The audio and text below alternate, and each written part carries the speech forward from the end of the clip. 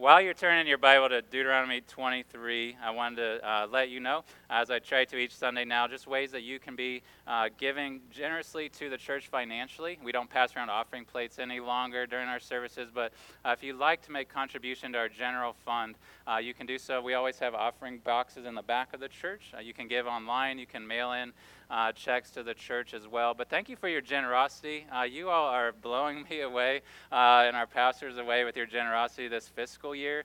We are far ahead of our budget because of your generosity, your selflessness, and giving. So thank you for your regular generosity to our general fund that helps us reach the nations and the generations with the gospel. But I also want to say this weekend a special thank you to all of you who came last night. We had our annual art gala that was raising funds for Adam and Claire Pennard to be able to send them next school year to the Pastors College in Louisville, Kentucky, that our denomination runs, because they are hoping to come back and with a team of people from our church to be able to plant a church in North Manchester, where they live and have bought a house and have been living their early married days there.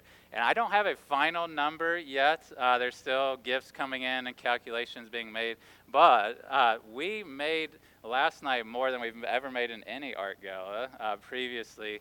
It seems like with all the computations, that's going to be over $20,000 that was raised just in one evening. So all of that is going to go to help them with the funds for next school year to be able to pay for schooling, rent, things like that, that they'll need during that 10 months that they're at school. But thank you to all of you who helped in any capacity for that event in any way. There was a joy to see not just financial generosity, but to see your contributions, to see a myriad of people helping afterward to set up chairs and things so we could have our seats to sit in again today. So thank you for your generosity. And I also want to say before we turn to the text, thank you for your prayers for me personally. Many of you know last weekend I was leading my grandmother's funeral, and it was wonderful to have Pastor Larry to preach for us last Sunday. I missed being here with you all, but I think the Lord answered your prayers for my family and me, and it was a good service. Got to minister to my extended family and tell them about the same Christ that my grandma had. And so thank you for praying for me. Do I need a new microphone? All right, I'll do a handheld. How about that?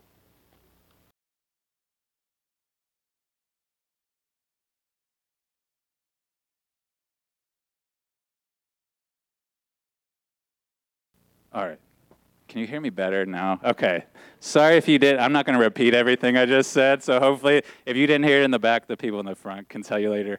But thank you for your prayers for me and my family, even last weekend. But it's good to be back with you. As I was preparing for this text today, Deuteronomy 23, start at verse 15 and following, a quote came to mind that was given by Abraham Kuyper at the inaugural address of a school called the Free University. That's a famous quote. You've probably heard, or some of you probably have heard of it before.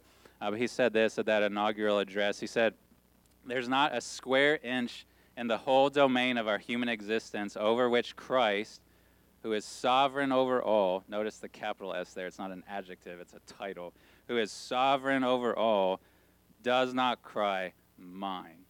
And what he was trying to say is that all of the universe and every little bit of our existence belongs to him, is now under his authority as the resurrected Jesus, as we remembered last Sunday, and that God the Father has made him Lord of all. And so every domain of life, every second of it, every aspect of it comes under his sovereignty, his rule. And I was reminded of that text, or that quote, because as we come to this point in Deuteronomy this Sunday, and then when we get back into the text after a break next Sunday, which I'll tell you about, in this section of Deuteronomy, we're going to see and really feel kind of the broadness of the scope of this book. That it covers all sorts of topics, covers all sorts of subjects. We've seen it already if you've been with us as we've gone through Deuteronomy.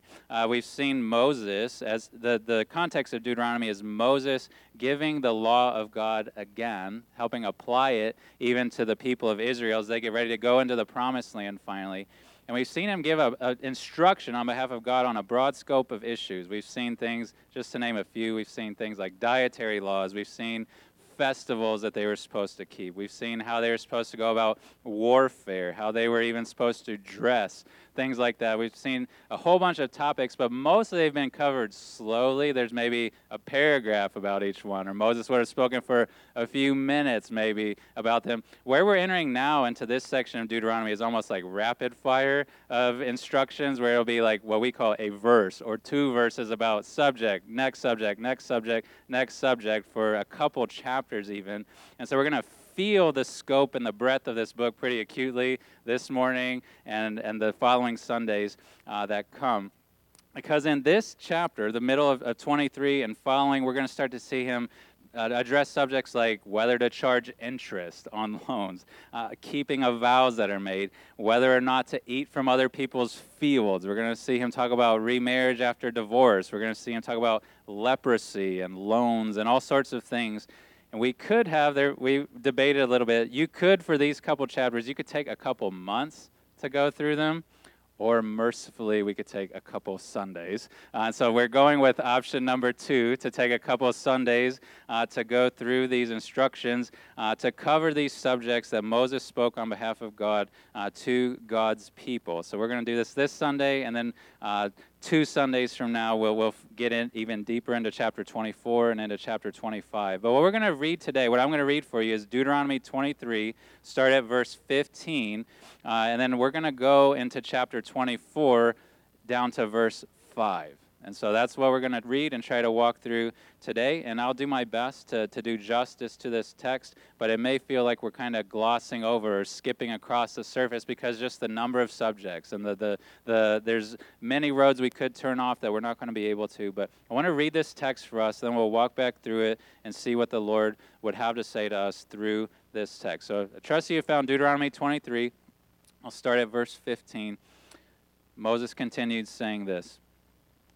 You shall not give up to his master a slave who has escaped from his master to you. He shall dwell with you in your midst, in the place that he shall choose within one of your towns, wherever it suits him. You shall not wrong him. None of the daughters of Israel shall be a cult prostitute, and none of the sons of Israel shall be a cult prostitute. You shall not bring the fee of a prostitute or the wages of a dog into the house of the Lord your God in payment for any vow. For both of these are an abomination to the Lord your God. You shall not charge interest on loans to your brother, interest on money, interest on food, interest on anything that is lent for interest. You may charge a foreigner interest, but you may not charge your brother interest, that the Lord your God may bless you in all that you undertake in the land that you are entering to take possession of it. If you make a vow to the Lord your God, you shall not delay fulfilling it, for the Lord your God will surely require it of you, and you will be guilty of sin. But if you refrain from vowing, you will not be guilty of sin. You shall be careful to do what is past your lips, for you have voluntarily vowed to the Lord your God what you have promised with your mouth. If you go into your neighbor's vineyard, you may eat your fill of grapes, as many as you wish, but you shall not put any in your bag. If you go into your neighbor's standing grain, you may pluck the ears with your hand, but you shall not put a sickle to your neighbor's standing grain. And then into chapter 24, the first 5 verses. When a man takes a wife and marries her, if then she finds no favor in his eyes because he has found some indecency in her, and he writes her a certificate of divorce and puts it in her hand and sends her out of his house, and she departs from out of his house, and if she goes and becomes another man's wife, and the latter man hates her and writes her a certificate of divorce and puts it in her hand and sends her out of his house, or if the latter man dies who took her to be his wife, then her former husband who sent her away may not take her again to be his wife after she has been defiled, for that is an abomination before the Lord. And you shall not bring sin upon the land that the Lord your God is giving you for an inheritance. Verse 5. When a man is newly married, he shall not go out with the army or be liable for any other public duty. He shall be free at home 1 year to be happy with his wife whom he has taken. This is the word of the Lord. It is hard with some of these texts that in this section we're in to find a through line, to find a summary to just easily encapsulate these commands. So I'm going to go with a high altitude summary of these, and then we'll walk back through it. But the summary I would make of this text is that every area of your life affords you opportunity to honor the Lord. every area of life affords you opportunity to honor the Lord or to dishonor the Lord. And Moses is addressing numerous subjects here. We saw several of them. We're going to walk back through, but there's countless others. Every inch, like Kuiper said, belongs to the sovereign one, right? That every aspect of our life belongs to him. And these are just examples of that, of how living with the lordship of God should look in life. And so I want to walk back through these and try to explain what Moses was saying, what he was commanding or forbidding to the people of Israel, and then try to help with each of them see, at least briefly, what relevance it may have or does have upon us as the people of God today. So we're going to have to quickly go through these, and they may raise questions in your mind. That would be good and appropriate. Discuss that with others afterwards. But we'll do our best to make it through. So if you start back in verses 15 to 16 of chapter 23, I would describe what he is communicating in this law here as welcoming the vulnerable foreigner. And we'll have these headings up on the screen as we go. But welcoming the vulnerable foreigner. And you may wonder why, if you remember me reading it at the beginning, why I would say foreigner. There's nothing necessarily that explicitly says that in this text. But what Moses is talking about is he's talking about servants or slaves who have escaped, who have fled from their master. And Moses is commanding that the Israelites welcome that slave, that they welcome that servant, that they don't give him up, that they don't return him back to his master. And the reason I and various commentators, pastors throughout time, have thought that this is addressing the reception of foreign slaves into the nation of Israel is because you'll notice in the next law, starting in verse 17, it's like Moses kind of turns it back to talk specifically about Israelites again, where he says, the daughters of Israel shall not do this, the sons of Israel shall not do this. And so it seems like in 15 and 16, he's talking about slaves of foreign nations, people who had been servants in surrounding nations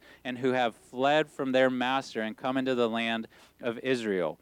And Moses again and again in Deuteronomy on behalf of God is telling the Israelites to not make treaties with foreign countries, right? Like to not have, like countries even today have like extradition laws. Like if our people come to your country and they're fugitives, you send them back to us, we'll do the same for you. Moses has told the Israelites again and again, don't make covenants, don't make treaties with other nations. And so it would make sense if people from other countries, other nations come into the nation of Israel, that Moses would not want the Israelites to feel obligated to return them to these foreign nations, to send them back to their masters. He's telling them to welcome them, to not give them up. But more than not returning them, did you note, it's not just that he says, don't return them. He says in verse 16 that that servant who has fled into your nation shall dwell with you in your midst. And not only that, in the place that he shall choose within one of your towns, wherever it suits him. Do not wrong him. That would have been a revolutionary law in the ancient world. Most nations had those agreements with each other that if your people come here, not only will we not accept them, we'll send them back, but if they ever even entertained the idea of welcoming an outsider in, they would not let them just live where they wanted. They would not treat them with such respect. They would maybe be skeptical of what had happened and why this person was fleeing. But for these Israelites, as they went into the land, Moses is saying, if that situation comes and these servants have fled from other nations and come to live with you, let them live among you. Welcome them in. I appreciate the emphasis from Marcos even on God's welcoming of us into his people. And he's saying, be similar. I don't have time to get into how that contrasts with the start of 23, because if you were here a few Sundays ago, we talked about how God excluded many people, but here you see the inclusive heart of God, that people, foreigners who had escaped slavery, are to be welcomed into the people of God. So what bearing does this have on us, okay? We as the church, as the people of God today, are not a nation state, right? Like we don't have governors and presidents or emperors or kings. We don't have these structures. We're a culture within a culture as a church. And so we don't have to make decisions as a church about whether to give asylum to people who come from other countries into our country, right? That's not our prerogative. That's not our purview. And so I don't think that we read this text and just should read the United States as a Christian nation that needs to follow these laws about extradition and things like that. I don't want to get into that. But what I do want to say, and I think this text makes a claim upon us, is that as the people of God, we should have a welcoming disposition to outsiders. Right? That we should not see people who have been the enemies of God, but who are coming to us as the people of God saying, I want to live among you. I want to know about this Christ that you talk about. I want to live and be part of your community. We should not instinctually press them away or make them prove themselves first. We should welcome them in, tell them about Christ, tell them why we believe in him, why we rest our souls upon him, why we live for him.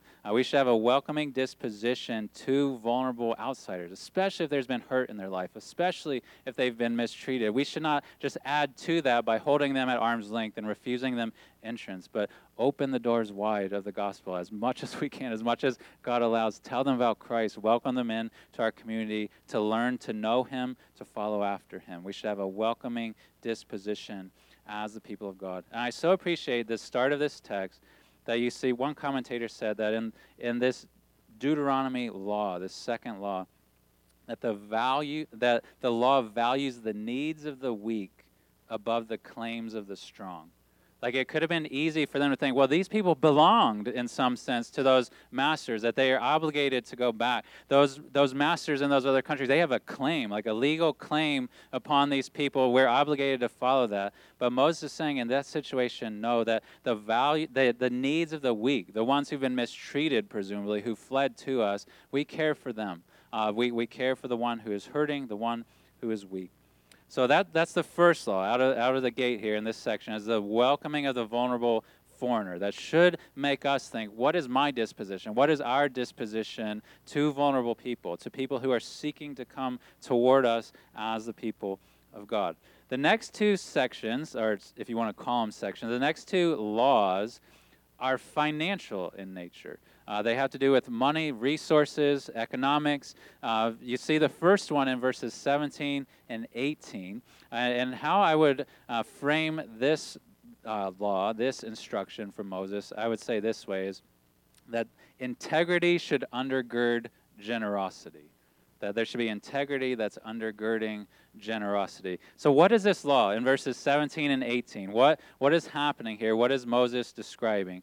Without getting into a lot of detail that would be unnecessary, it was common in ancient religions and the religious practices of the nations that would have been surrounding Israel. It was a common practice for women and even men as well to practice prostitution, but to do so with some sort of perceived religious benefit that would come, like they would be working for the temple of their gods, right? And the fees that were paid, they would turn around and give for the upkeep of those sanctuaries, or for the benefit, perceived benefit of this religion or their gods. And so you could see Moses here. He's saying in verse 17, first of all, no son or daughter of Israel should be involved in prostitution.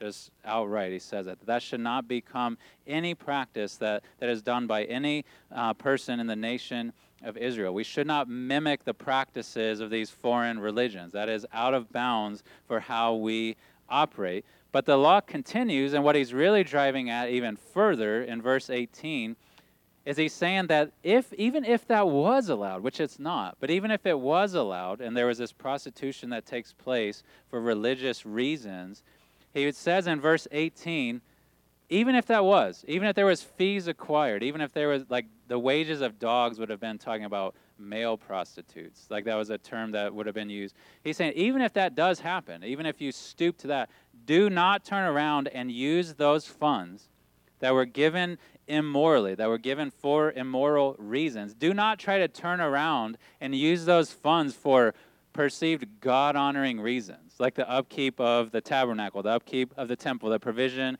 of priests, things like that. He's saying, if this is, we use the term dirty money, that may be shorthand that we all are familiar with. He's saying, if there's dirty money, don't try to use it for clean purposes. right? Don't try to take money that's been acquired by disobedience, by actions that dishonor God, and seek to turn it around and try to justify it by using it for noble purposes, by trying to use it to benefit, in our day, churches or missionaries or things like that. Dirty money should not be used for clean reasons. And where that hits us, I would say this, I highly doubt this is a practice that any of us are stooping to, and that we're seeking to gain money in these ways, and that we're seeking to turn around and give it to the church or to other noble purposes.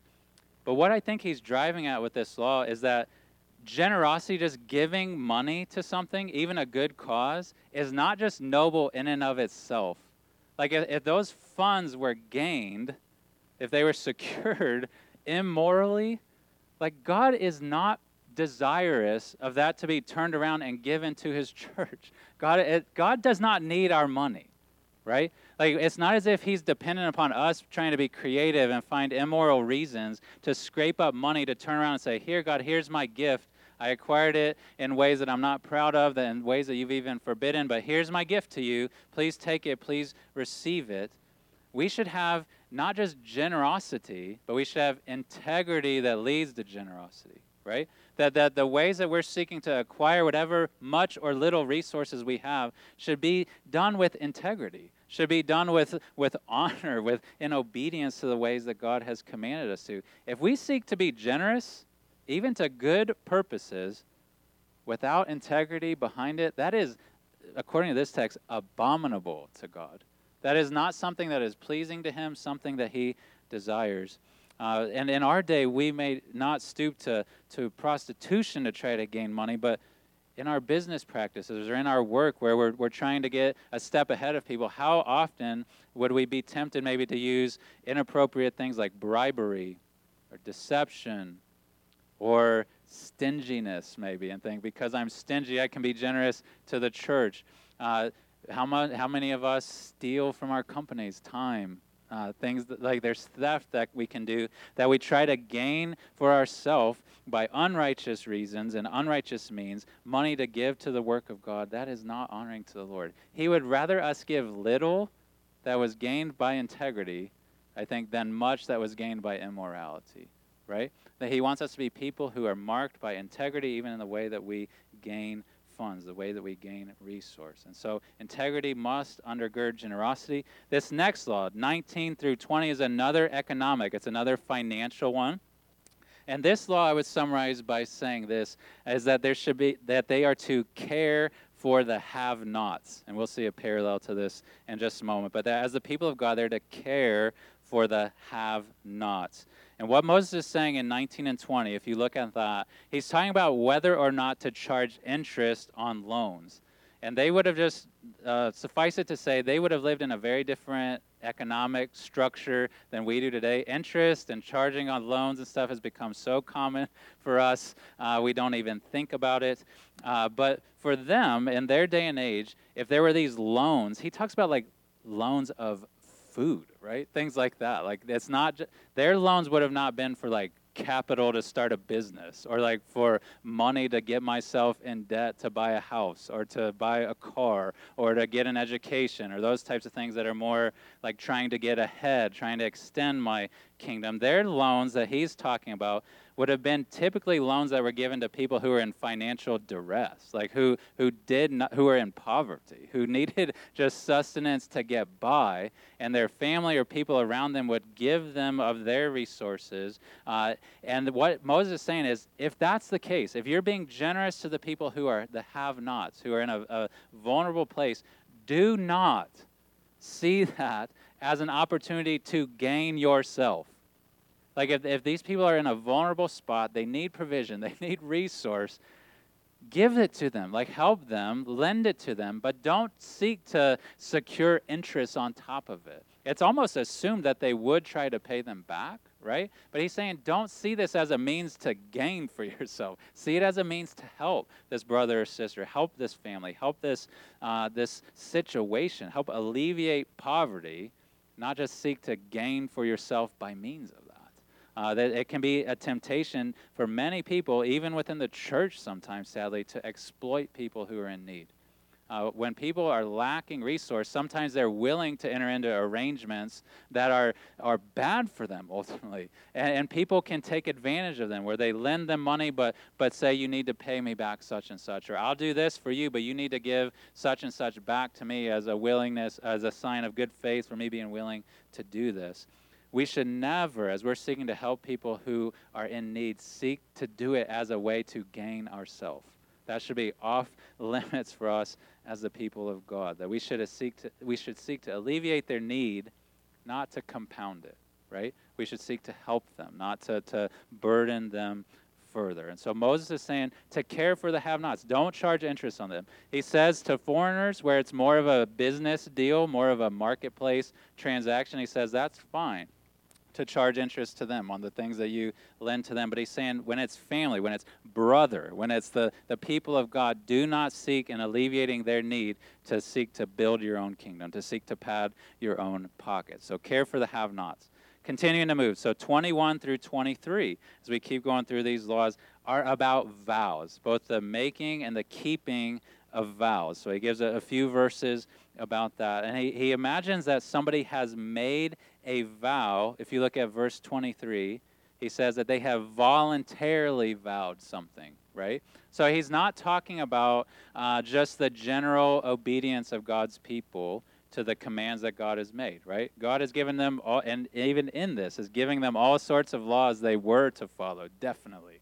But he knows that there's times in the life of a person of God where they are tempted to and maybe even do make promises to God above and beyond that thing, right? How many of us, this is kind of trite, but if we get into a pinch sometimes, especially when we're younger or more immature, we say things rashly like, God, if you'll get me out of this, I'll do such and such. Or if you do this for me, God, please, I will never do X, Y, or Z again, right? Like we do these things where we make vows, we make promises that Scripture didn't command of us, but we just have conjured them up in our own mind, in our own heart. We've uttered them to God. That's the type of thing that Moses is describing here. And he says in 21, if you make a vow to the Lord your God, you shall not delay in fulfilling it. And as he continues to go on in 22, he says, if you refrain from vowing, you won't be guilty of sin, right? So we don't have to make those promises, right? We don't have to commit ourselves to certain things or to stopping certain things if they're outside the purview of the Bible. But Moses is saying to these people, if you do make vows like that, keep it.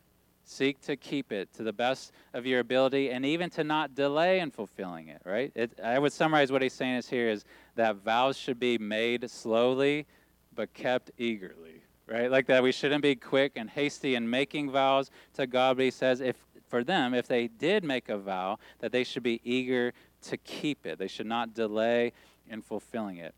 This is a fascinating subject to think on. You could do a deep dive into this subject of vows and how we should think of vows as the people of God today. I'll refer you, and you can do some more reading and thinking and praying about this later, but Jesus himself taught about this, about the making and the keeping of vows. If you look in the Sermon on the Mount, in Matthew chapter 5, around verse 34, or in that area, Jesus taught about this, about vow making and keeping, and what Jesus himself said is he said that the best thing, he said, was to not make an oath at all. That's what Jesus said. That's not just me saying that. Jesus said that the best thing, if you're considering making vows or not to God, is just to not do it at all. He says, let your yes be yes, your no be no. Like to do what God has said. Don't do what God has forbidden, right? But to not be this person who is seeking to put yourself on the hook again and again for things that you're going to promise to never do again, or I'll do this for you, God, if you do this for me. I would say this has been true in my life. Maybe you've seen it be true in your life. That impulsive vows to God are typically insincere vows to God. When we make vows impulsively to God, like in a moment of desperation, we're usually, I think, if we were to be able to see into the depths of our heart, insincere in that thing. We are feeling the squeeze of a situation. We're feeling agony or anxiety in our hearts, and we need to be measured as we think about commitments that we make to the Lord and before the Lord. We should not be making them rashly or quickly. I would suggest, in following the teaching of Jesus, we should not be making them at all. And I wanted to stop here for a second because in thinking about this vow making, I was thinking of, at least in my own experience, when I've been tempted to do this, to make vows to God about things I will do or won't do, and maybe you can relate to this, is I think typically what's been going on in my heart in those moments is that feel somehow like I need to bargain with God. Like I need to prove myself to him. I like realize, man, I have failed in a certain way again and again and again. Or I am feeling my weakness in a certain way. And it's like, do you see it in the experience, right? That we say, God, like, I promise, like I'm serious this time. I want to prove myself to you. I will do such and such. I will never do this again. And we feel this need to show ourselves to the Lord, to prove ourselves to God. And what I want to tell you, if you've never heard this before, if you've heard it 1,000 times, is that we don't need to prove ourselves to God to gain his favor. We can't prove ourselves to God to gain his favor. If you make a vow and keep it, you make some outrageous vow and you keep it somehow, you are not gaining any righteousness before God. Right? Like your righteousness, if you have it, your good standing with God has been gained for you by Jesus keeping his vows, right? By Jesus keeping his promises that he made to the Father to obey him, to follow him. Jesus kept his word. Jesus obeyed perfectly. And when we feel this temptation in our hearts to say, God, I will prove myself. I'll show you this. I'm serious this time. Like, if you'll help me do this, I'll do this for you. We don't need to and ought not to bargain with God. Like, Jesus has gained all righteousness that we need. And so we need to not make vows to God because of what Christ has done for us. So that's the making and keeping of vows. If we go next section, 24 to 25, so wrapping up chapter 23, I would call this as a contrast to what we read earlier. I would summarize these verses as talking about respecting the haves.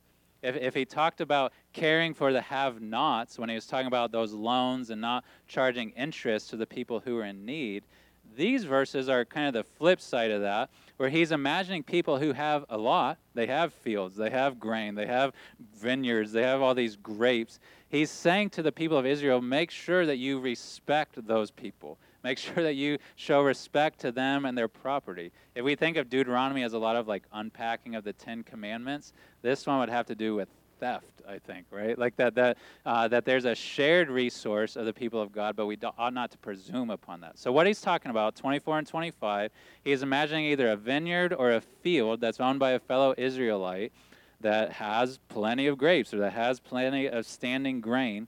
And what he tells them is when you're there, and he doesn't even, are frustratingly generic sometimes, these laws, right? Like if you're there, who knows if they were like coming for a meal or they're just walking by or something, who knows? But he says if you're there in their field, in their vineyard, you're allowed to eat of it, right? Like you can take what will fit in your hand or what will fit in your mouth or in your stomach. You're allowed to eat of those things. You're allowed to take of them even though they're not technically yours. They belong to this landowner. But what he is telling them, even as he encourages that, and that would have been instructive to the landowners to not be telling people, get off my lawn type of thing, like get off my property, but being willing to let people eat of it. What he tells them is that they should not, I would say it this way, that even as they eat, that they shouldn't bring a satchel or a sickle with them, right? Like that they can eat what will fit in their mouth and in their stomach, but they're not to grab a bunch more grapes and put it in their bag to take with them to store up at their place or to sell in the marketplace, right? He's saying, eat your fill while you're there. Take what you can fit in your arms, but don't bring a sickle and cut down tons of grain and bring some friends and then take all that brother or sister's grain with you back to your place to store up. And so what this law is doing, it's seeming like it's protecting that landowner. It's saying the people of God should have shared resources. There should be a willingness to share from what God has given to us and that we can benefit each other in that. But even as we receive the generosity of other people or we benefit from their resource that God's given them, we shouldn't presume upon it. We shouldn't exploit them and their generosity and think, because they've given me this much, I can just take even more. That is this gray line. Again, it's non-specific, but where it becomes moving from a God-honoring sharing to where it becomes more like theft, where it becomes more a taking of what is not actually yours in a way that is inappropriate, that is unloving. And I think part of why God leaves these laws generic and not specific is because he wanted people, even in whether or not to eat food or how much to take, he wanted them to be more driven by their love of neighbor than by the fear of the law, right? Like he wanted them to have a respect for each other, both for the people who needed something to eat, but also for the people who've invested and grown these things, that there should be a reciprocal love and appreciation. I think that should mark us today, that we should appreciate the generosity of our brothers and sisters, but not presume upon it. When we get into the New Testament, into the church age, I don't think what we see, even in the book of Acts, although some people may try to argue this, is that the people of God should strive to just have every person have equity, that everybody has the same possessions, everybody has the same resource, same size house, same shoes, same clothes, same cars. Like, we're not to strive for equity and just direct equal outcomes, but sometimes we say that and then just act like we can just indulge in greed and like keep things to ourselves. What we do see in the New Testament is that though there's not equity, there is sharing that is genuine and sincere and thorough, that's not stingy, that what is mine truly is yours in a limited sense, right? But it really is sincerely yours, that as we have need, we share, we benefit each other, but we don't take advantage of each other. And I think that is how we should strive to live even as Christians today. So we turn to the last two sections here in chapter 24, where you're going to see with these last two laws in today's text is that they have to do with marriage. And they're going to, you'll see, and you may have picked up on this even as it was read, it's going to, the first, more longer section, verses 1 to 4, address what I would call like the harsh realities that often accompany marriage. It talks about divorce and remarriage and the pitfalls that can happen in that. But then verse 5 addresses and even encourages the pursuit of the brightness that marriage can bring, the goodness of the gift of marriage and what it can be. So I love and appreciate that the law of God both anticipates the harsh realities of life, right, but encourages the bright ideal that God made us to live in and to strive for. And so we're going to look at both of these. The first one, verses 1 through 4, this is where Moses is addressing what I would summarize, the protecting of the vulnerable divorcee. This lady, which I'm going to describe her situation, a hypothetical lady, but it was real in their circumstance, who's been divorced a few times now. Moses is commanding them to protect her, to look out for her. And this is what he's imagining. If you read this text back, if you look at verses 1 through 3, that's kind of describing the condition, this imaginary scenario that involves numerous things. And then verse 4 is the actual law, right? Like verse 4 is the actual law, and what it specifically is about whether this woman is allowed to remarry this man who was her original husband. So that's the actual law, but verses 1 through 3 are describing the situation. This is what Moses is describing as a hypothetical in 1 to 3 that he addresses in verse 4.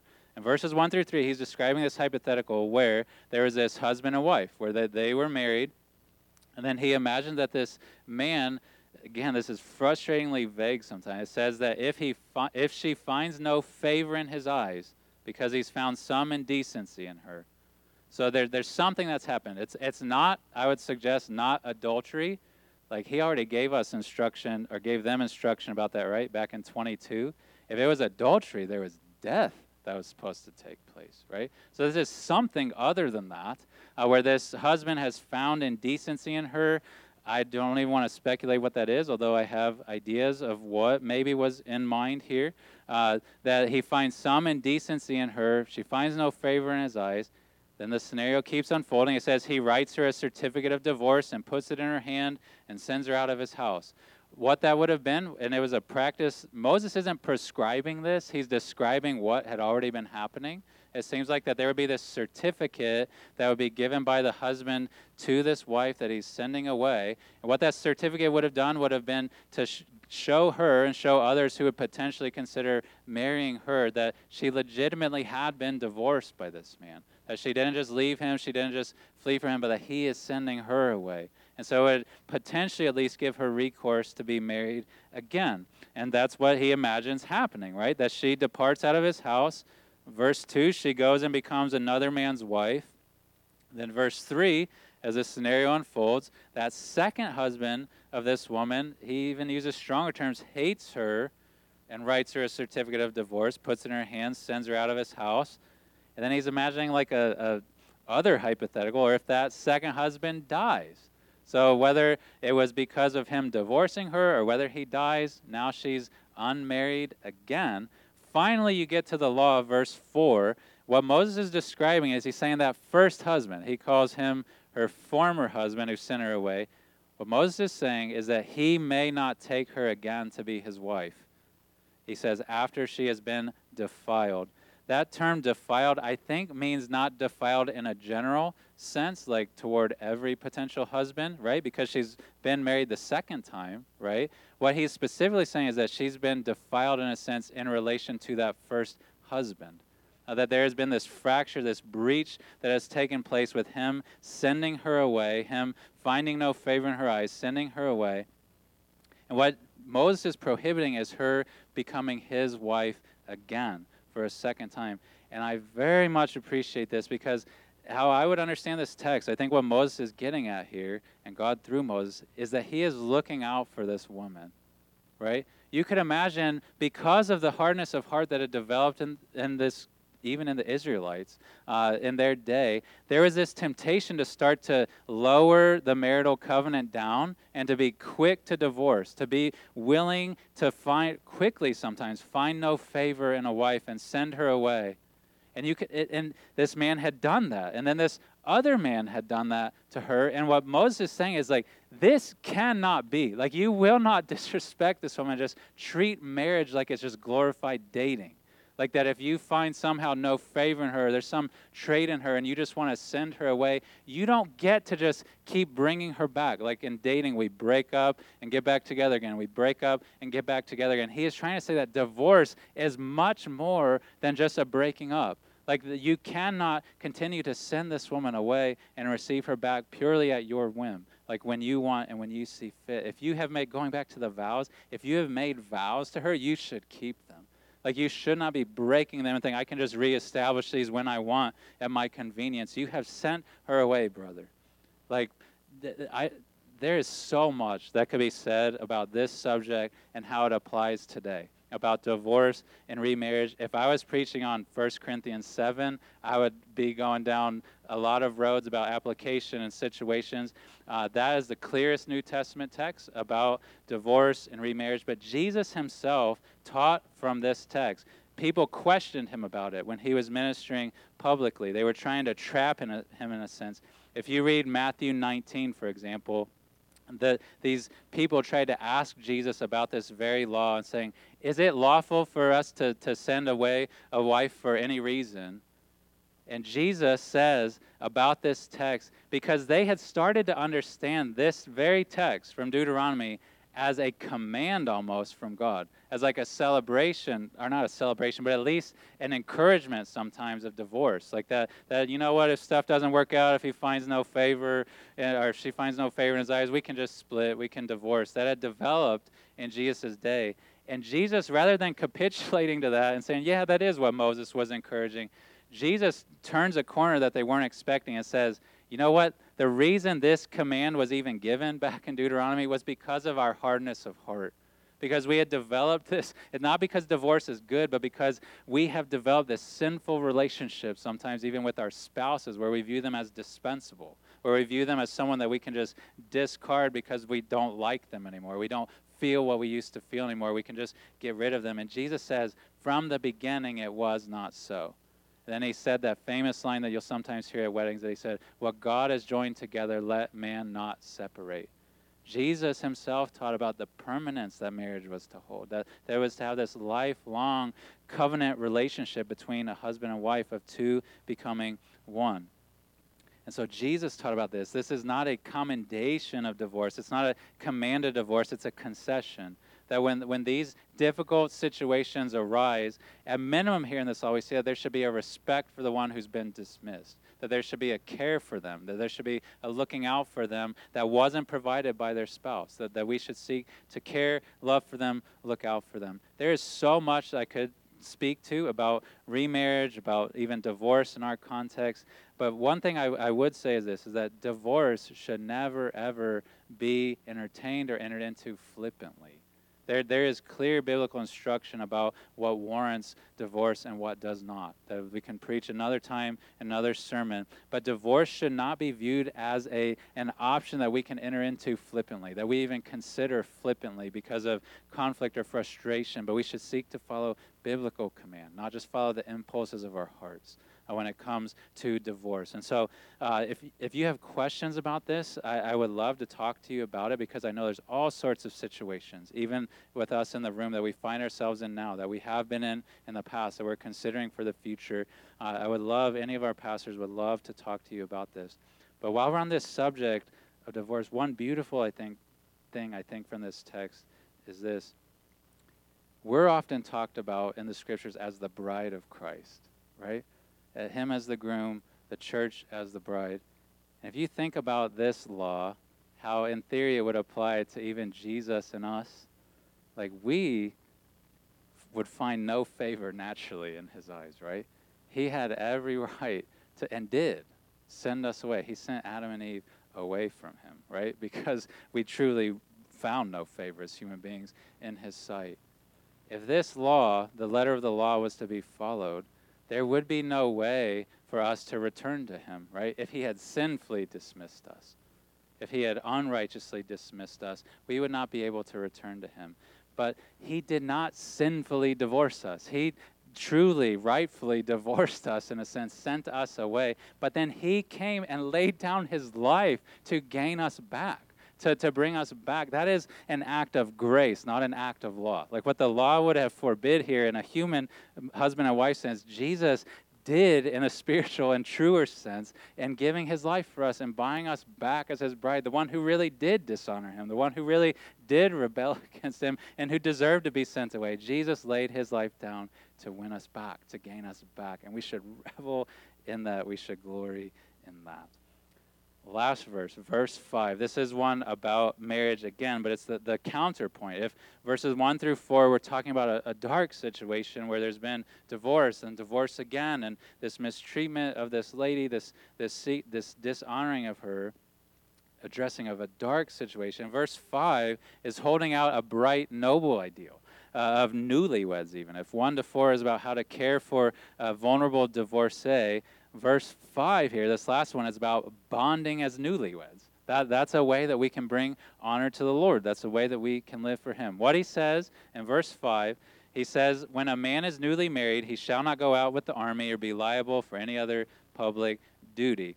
So if you have been with us for the last few months, you may remember that back in chapter 20, when Moses was giving instructions about warfare, and who should go fight and who shouldn't. You may remember there's one verse back in chapter 20, verse 7, where he talked about that one of the exempt categories, people who could and should stay back from fighting, was someone who was betrothed to a lady but not yet married.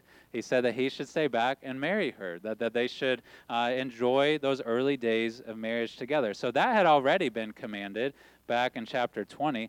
Here it's a step further, where it's not just military duty that this man is exempt from, but he says that he shall not be liable for any other public duty that first year of marriage, that he's not to have any responsibilities in a formal sense, any sort of public offices or function in the community. And the reason, he says, at the end of verse 5, is that he shall be free at home. 1 year to be happy with his wife, or your text may say to make happy his wife. I like that. To make happy his wife, so it's less selfish. To make happy his wife whom he has taken.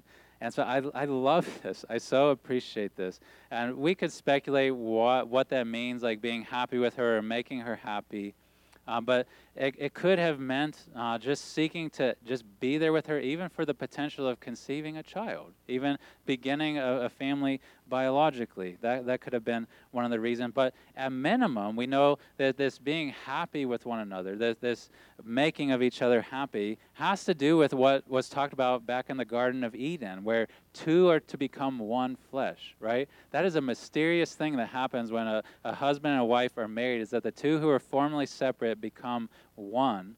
And what Moses is suggesting here, I think, and even commanding here, is that that takes time to truly solidify, right? It does truly deeply happen at the moment that they're declared husband and wife, but experientially it takes time to feel that, to live in that as a husband and wife. And so I love this command. I think it's something we should at least as a principle enact again today, that when we are newlyweds, if the Lord provides us with a spouse and we marry, we should be deliberate and intentional about how we spend the early days of our marriage. That we shouldn't just keep spinning our wheels exactly how we did before. That we should take time to deliberately pursue each other.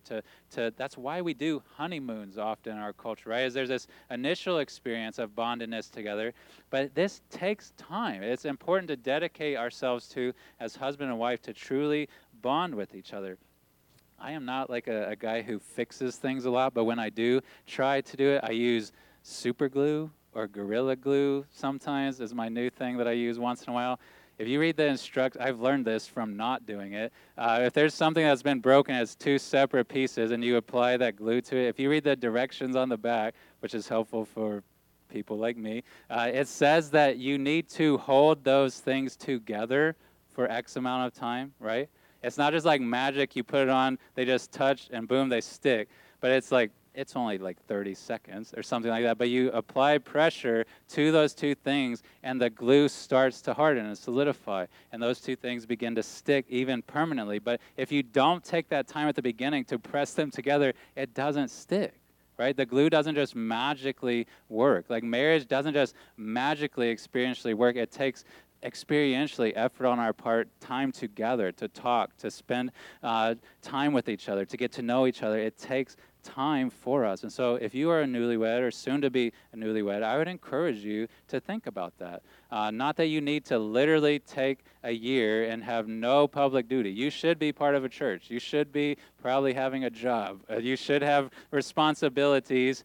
You can't just do nothing but enjoy each other. But you should think about, how can I do that? Like, how can we do that as a couple as we enter into marriage? And I would say to us who are not newlyweds is that we should respect them in that effort, right? I think it's especially important for parents of people who have newlywed children to truly respect that they are forming a new union, that they are forming a new bond as one, and to not think that they just need to continue to relate to me how they've always related to me, but to respect this new union that God has established is important for us as their family, as their friends.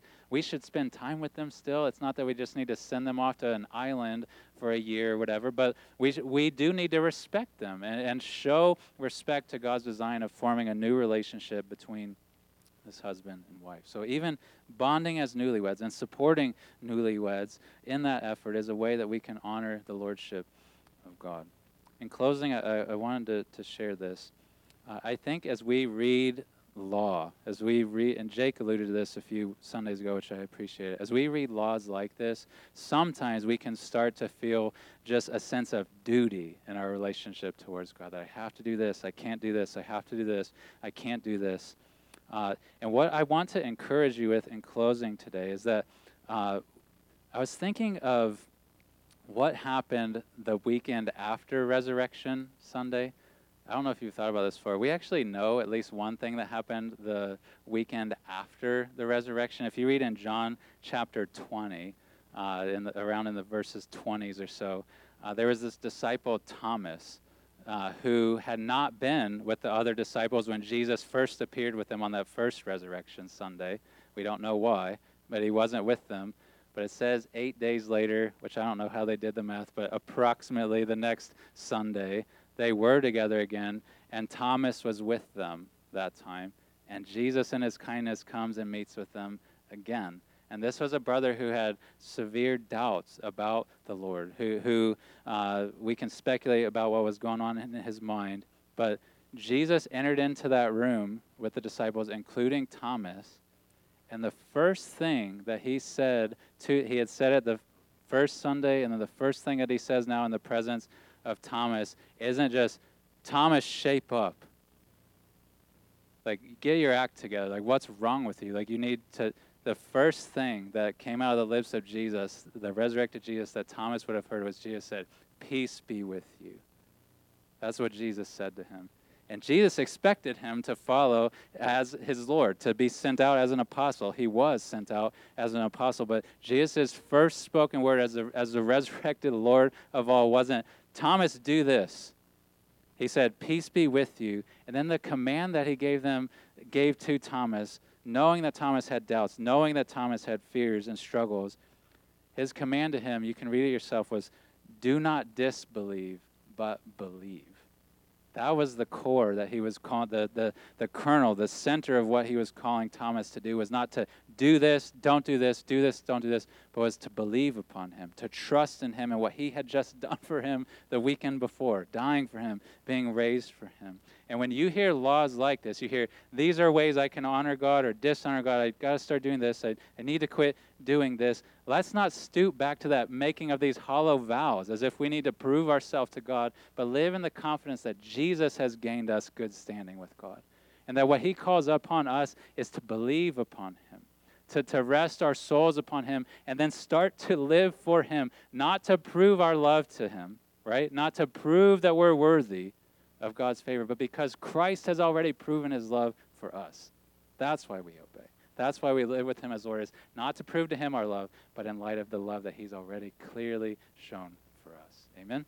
Amen. I'm going to invite you to stand. We're going to sing a song after I pray, and then I'll leave you with a few announcements and a word of benediction. But thank you for listening. Let's pray. Father in heaven, we are grateful to have your word. These words that are ancient, that were spoken to the Israelites long ago, but that were recorded for us. Thank you for how they continue to sharpen us, to encourage us, to exhort us, to correct us even. We pray that we would be faithful to live lives for you, to live lives in every dimension, in ways that bring glory to you, that bring gladness to your heart. But may we never feel that we need to prove ourselves to you. Forgive us for our efforts to try to prove ourselves to you. But may we look upon the cross, look upon the empty tomb, look even at the throne of heaven now and see your Son who's died for us, who's been raised for us, who intercedes for us now. And may we know that righteousness has already been gained, that we do not need to prove our love to you, but we can live in your love for us. And so be honored now and even how we sing. We pray this in the name of our Savior Jesus. Amen.